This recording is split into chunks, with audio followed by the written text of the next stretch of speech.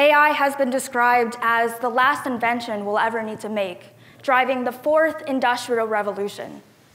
I think everyone understands that whenever there's an industrial revolution or a mass transformation of our community, of our society, of our civilization, it comes with disruption, it comes with challenges. Most of us use artificial intelligence every day, at least one form of it. It's called Narrow AI, and it's designed to perform one function, such as picking out what shows we might like, finding openings in calendars and booking our appointments.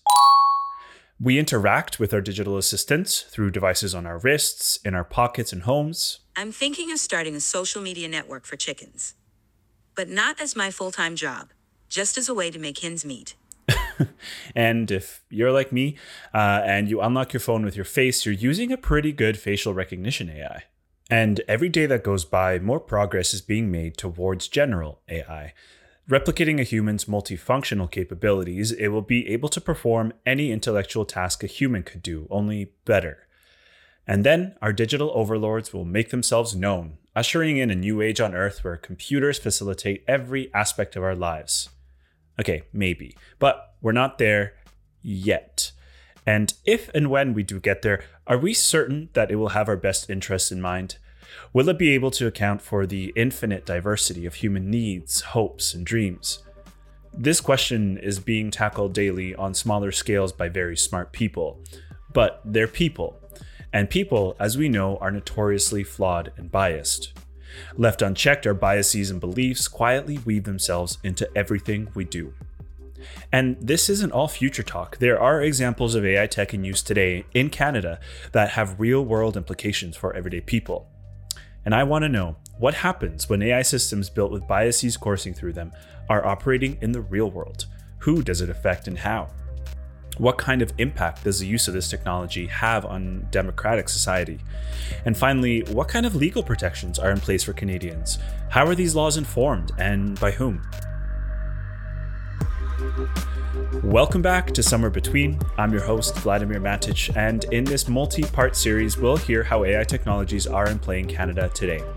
We'll talk to a guest who's working to inform governments on the dangers and implications of data privacy, but our first guest sees AI and surrounding tech as having a potentially chilling effect on dissent and democracy.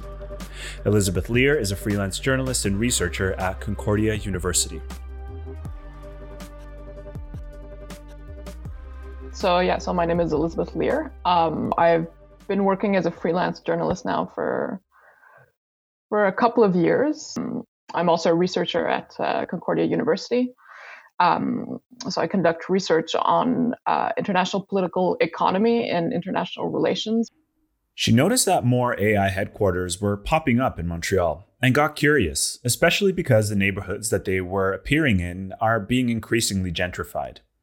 So being based in Montreal, actually, it was kind of unmistakable how these giant, new, sort of shiny AI campuses were cropping up everywhere. And increasingly, I was meeting people, through common friends or, just through university and so on, that were sort of involved in this kind of AI research. And it seemed sort of very opaque, and it wasn't super clear what was going on there or sort of what things were being researched.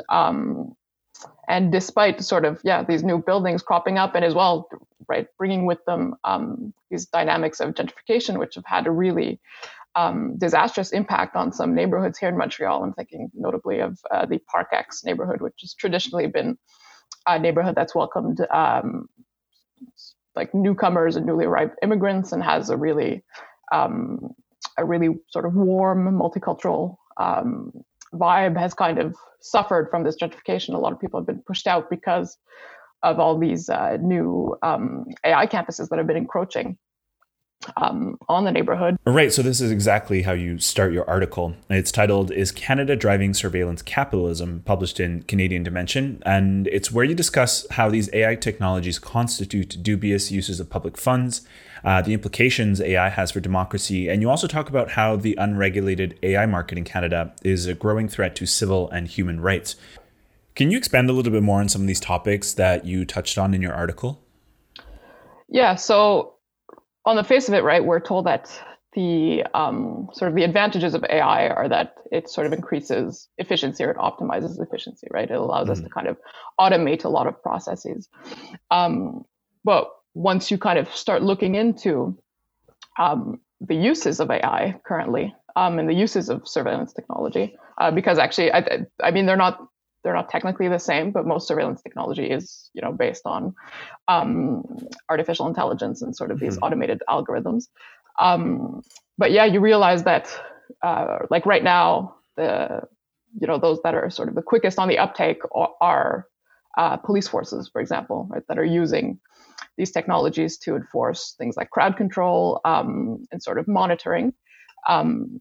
And sort of that's in itself is something that's quite concerning. I mean, even recently, I was just doing a bit of research yesterday, and there was a scandal with this company called Clearview AI in Canada, right, where the RCMP and other police forces had subcontracted this company for the use of facial recognition software. And obviously, that was a great ethical concern because, well, first of all, these softwares generally, they encompass right, prejudice and bias, right? I mean, we have this idea as well that AI and algorithms are sort of these automated processes, as of the machines that are allowing them to function are neutral or objective in some sense, but obviously they're not, right? These things, they're formulas that are constructed by human beings, and so they hold the same biases and the same prejudices that human beings do, and so those things become inherent in these technological processes, in these algorithms, and in this artificial intelligence. Yeah, so on that note, the accuracy of these programs when it comes to people of color is being proven to not be very high. Many people of color are coming forward to challenge certain findings, saying that they've been misidentified as criminals, for example. And studies are showing that they're even less accurate if the person being identified is a woman. And I know in the US and in the UK, these technologies are targeting low-income communities and communities of color, mostly to gather more data. But even police departments using it disproportionately on these communities as part of, a policing plan. Have you seen any evidence or indication that anything similar is happening in Canada?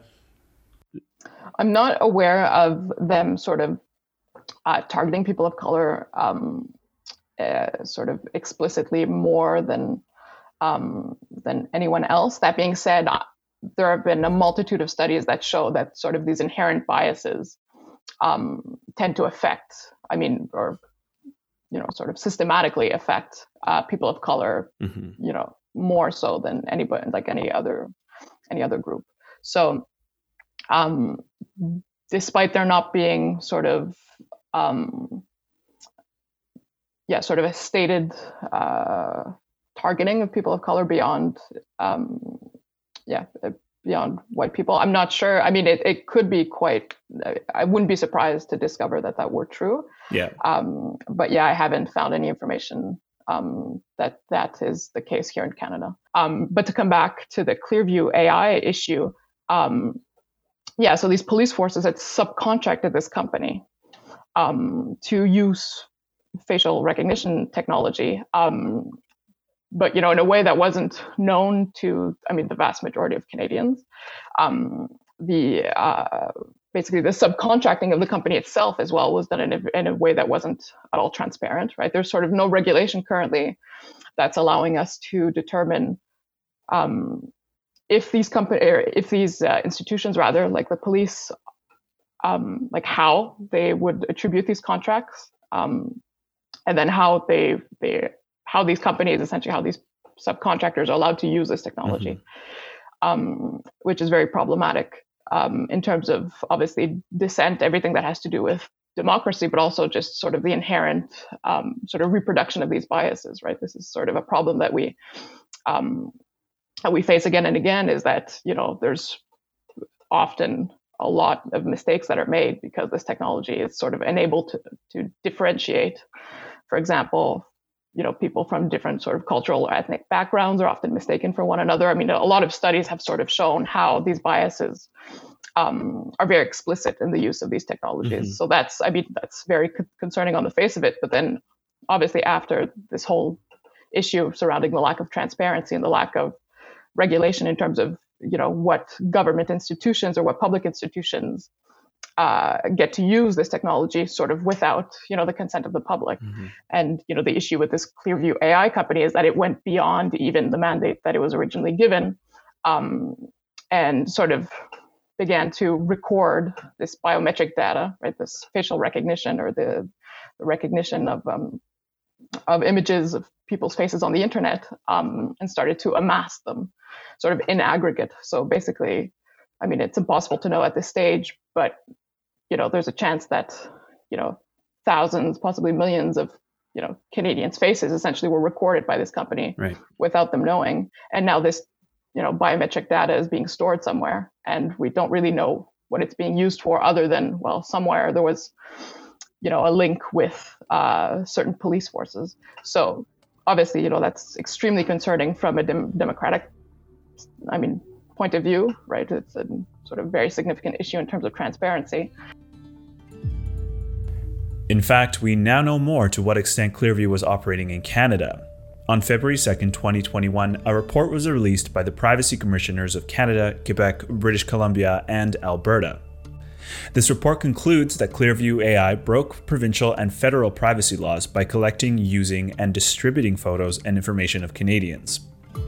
Clearview scraped more than 3 billion images from social media and other public web pages, building facial recognition technology ostensibly meant for criminal investigations. In their report, the commissioners recommended that Clearview AI suspend its services in Canada, which it has for now, and it even cancelled its account with the RCMP. The extent to which the RCMP has been using their product is currently undergoing a separate investigation by the commissioners. This is a big privacy move by Canada, and critics are applauding the findings and recommendations of the commissioners, but say they currently lack the power to enforce any more meaningful consequences. Unfortunately, we have no authority over them, and the federal commissioner has no order-making power or the ability to issue fines against wrongdoing. So basically, Clearview AI is thumbing their nose at Canada and saying, well, okay, we won't keep operating here, but we're not going to delete all of the information, the facial images that we extracted from Canadians. That's Anne Cavoukian, former 3-term Privacy Commissioner of Ontario, speaking on CTV. Now back to my interview with Elizabeth. And in terms of dissent, would you permit police to have this information on citizens, without any justification or any cause? That's extremely concerning, because at that point, that has a very chilling effect on the possibilities for dissent, and for example, for social mobilization, or for anything that would entail sort of an opposition to public institutions or to public policy, for example. I also wanted to ask to get your read on the current landscape in the terms of protections that Canadians could expect from our government. You talked about the digital charter that was adopted by Canada in 2019. You had a quote in your article saying that it's basically just words. There's nothing, no substance behind it. And I know that the Digital Charter Implementation Act was proposed in 2020. So I'm curious to know your thoughts on protections that we can expect in Canada and where it's headed.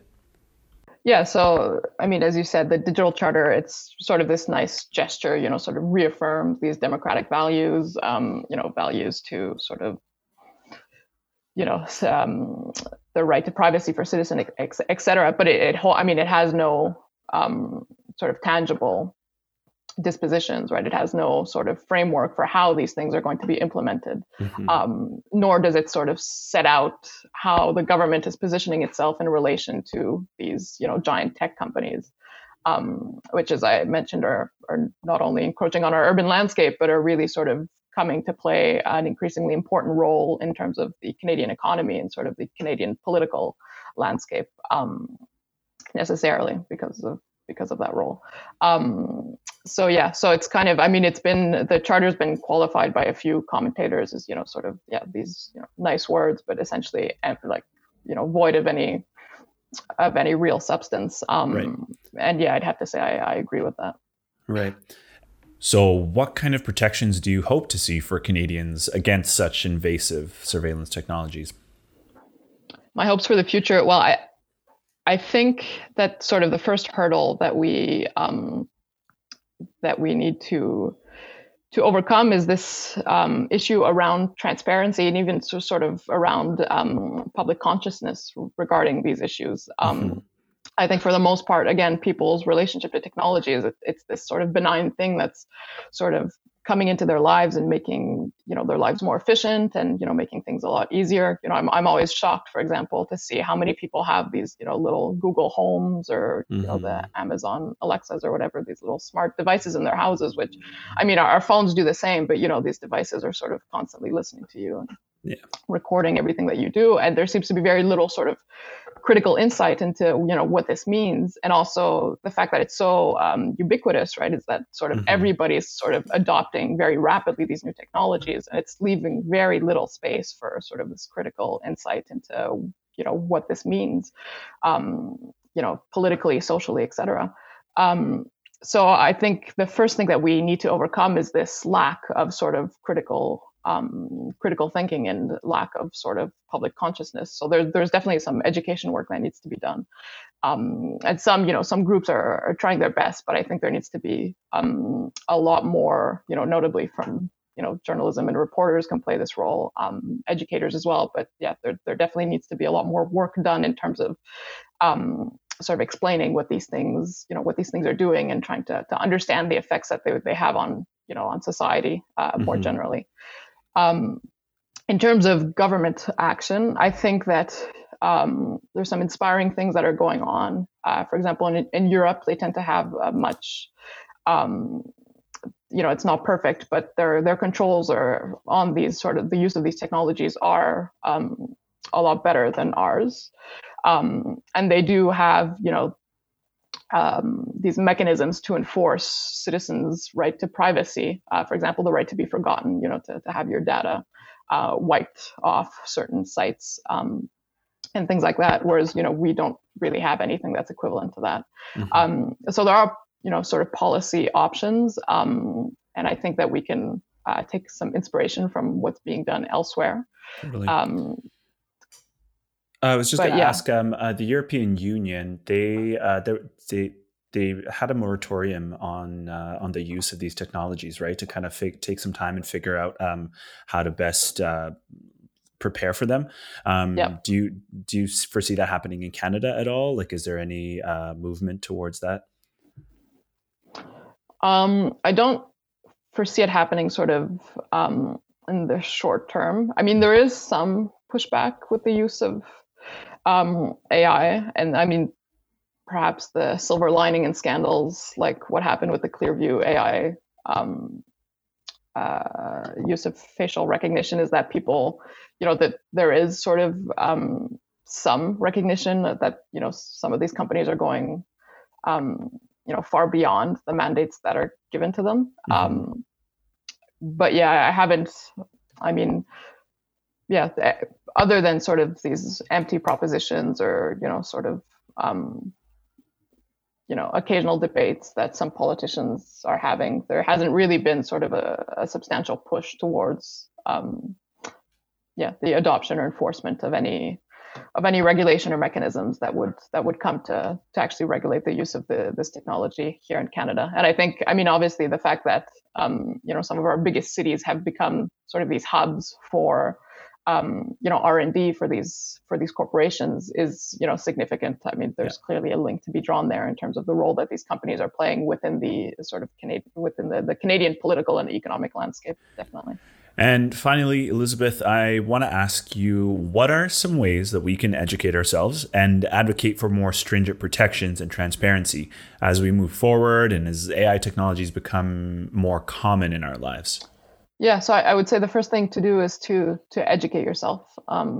As you've mentioned, there's a variety of groups that are sort of working very hard to try and sort of deconstruct these dynamics and present them in a way that's accessible to most people. Because I mean, one of the issues surrounding these new technologies as well is that a lot of people have the impression that it does take some kind of a tech background to understand what's happening, and to some extent that is true. But obviously, it's sort of it's essential at this point that we educate ourselves, both individually and collectively, about how these things how these things work and how these things are interacting with our lives. And so, there are groups, for example, like the Electronic Freedom Foundation, which is based in California, which has sort of been at the forefront of this issue.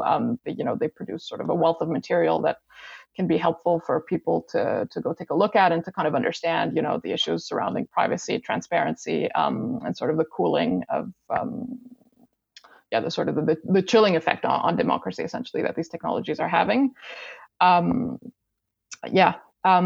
than that, I mean, obviously, try and exercise pressure where possible, and lobby governments to try and regulate this as much as possible. The issue surrounding these technologies is, again, we're sort of we're having to sort of approach them through a kind of a damage control type of orientation, because there's no sort of regulation that's preventing these companies from sort of rolling these measures out, or rolling these technologies out, sort of from the get-go. So the issue is that we're always sort of trying to catch up, and by the time that we realize that it's encroaching on our right to privacy or on our democratic freedoms, it's somewhat too late to actually have an effect.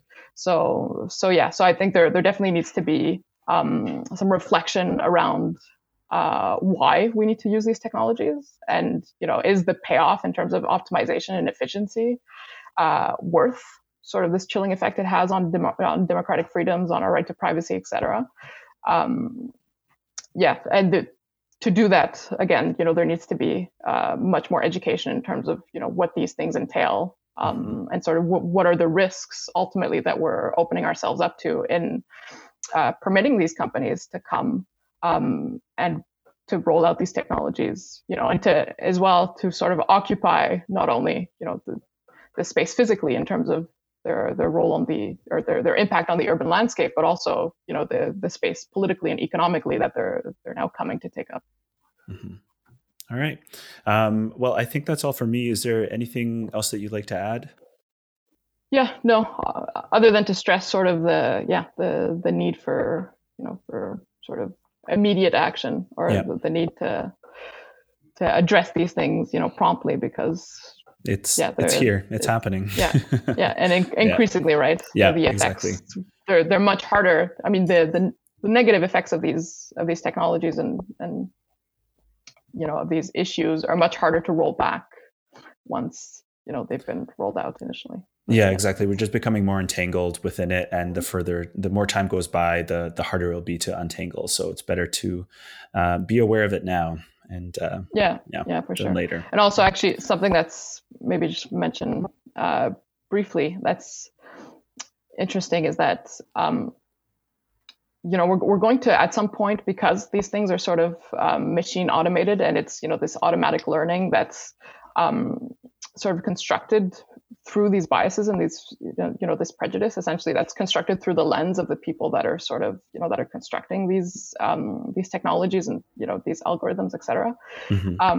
We're going to eventually, I mean, if we let this sort of just run free, we're going to lose the ability to deconstruct it, even from sort of an intellectual point of view, right? Because these machines, they sort of, once they have this information, right, once this process is embedded within them, they keep learning, and they sort of keep perpetuating these same, systems of logic.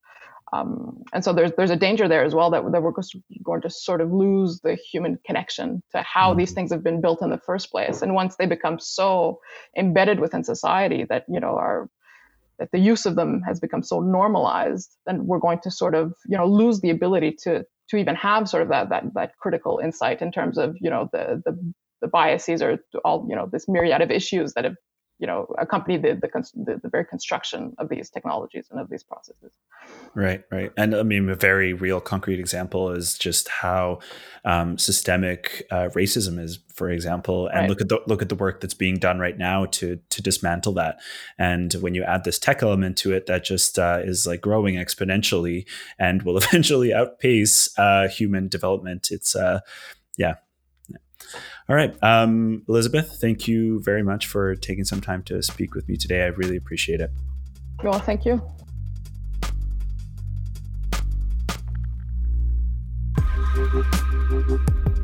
All right, that was Elizabeth Lear, freelance journalist and researcher. We talked about her article titled, "Is Canada Driving Surveillance Capitalism?" It's published in Canadian Dimension and it's linked in the show notes. I highly recommend giving it a read.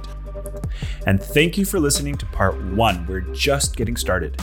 Next episode, you'll hear from a Canadian digital rights advocate about the work his company is doing alongside Canadian governments to increase transparency and oversight of the sharing and use of information. If you like what you're hearing so far on Somewhere Between, please rate us on whatever platform you're listening to. It means a lot. And if you have any tips, comments, or suggestions, feel free to shoot us a note via email, hello@somewherebetween.ca. That's hello@somewherebetween.ca. And lastly, if you want to give a public shout out to anybody or leave a message for our listeners, there's a link in the show notes where you can leave a voice message. You could hear your message in the next episode. Thank you and take care, my friends.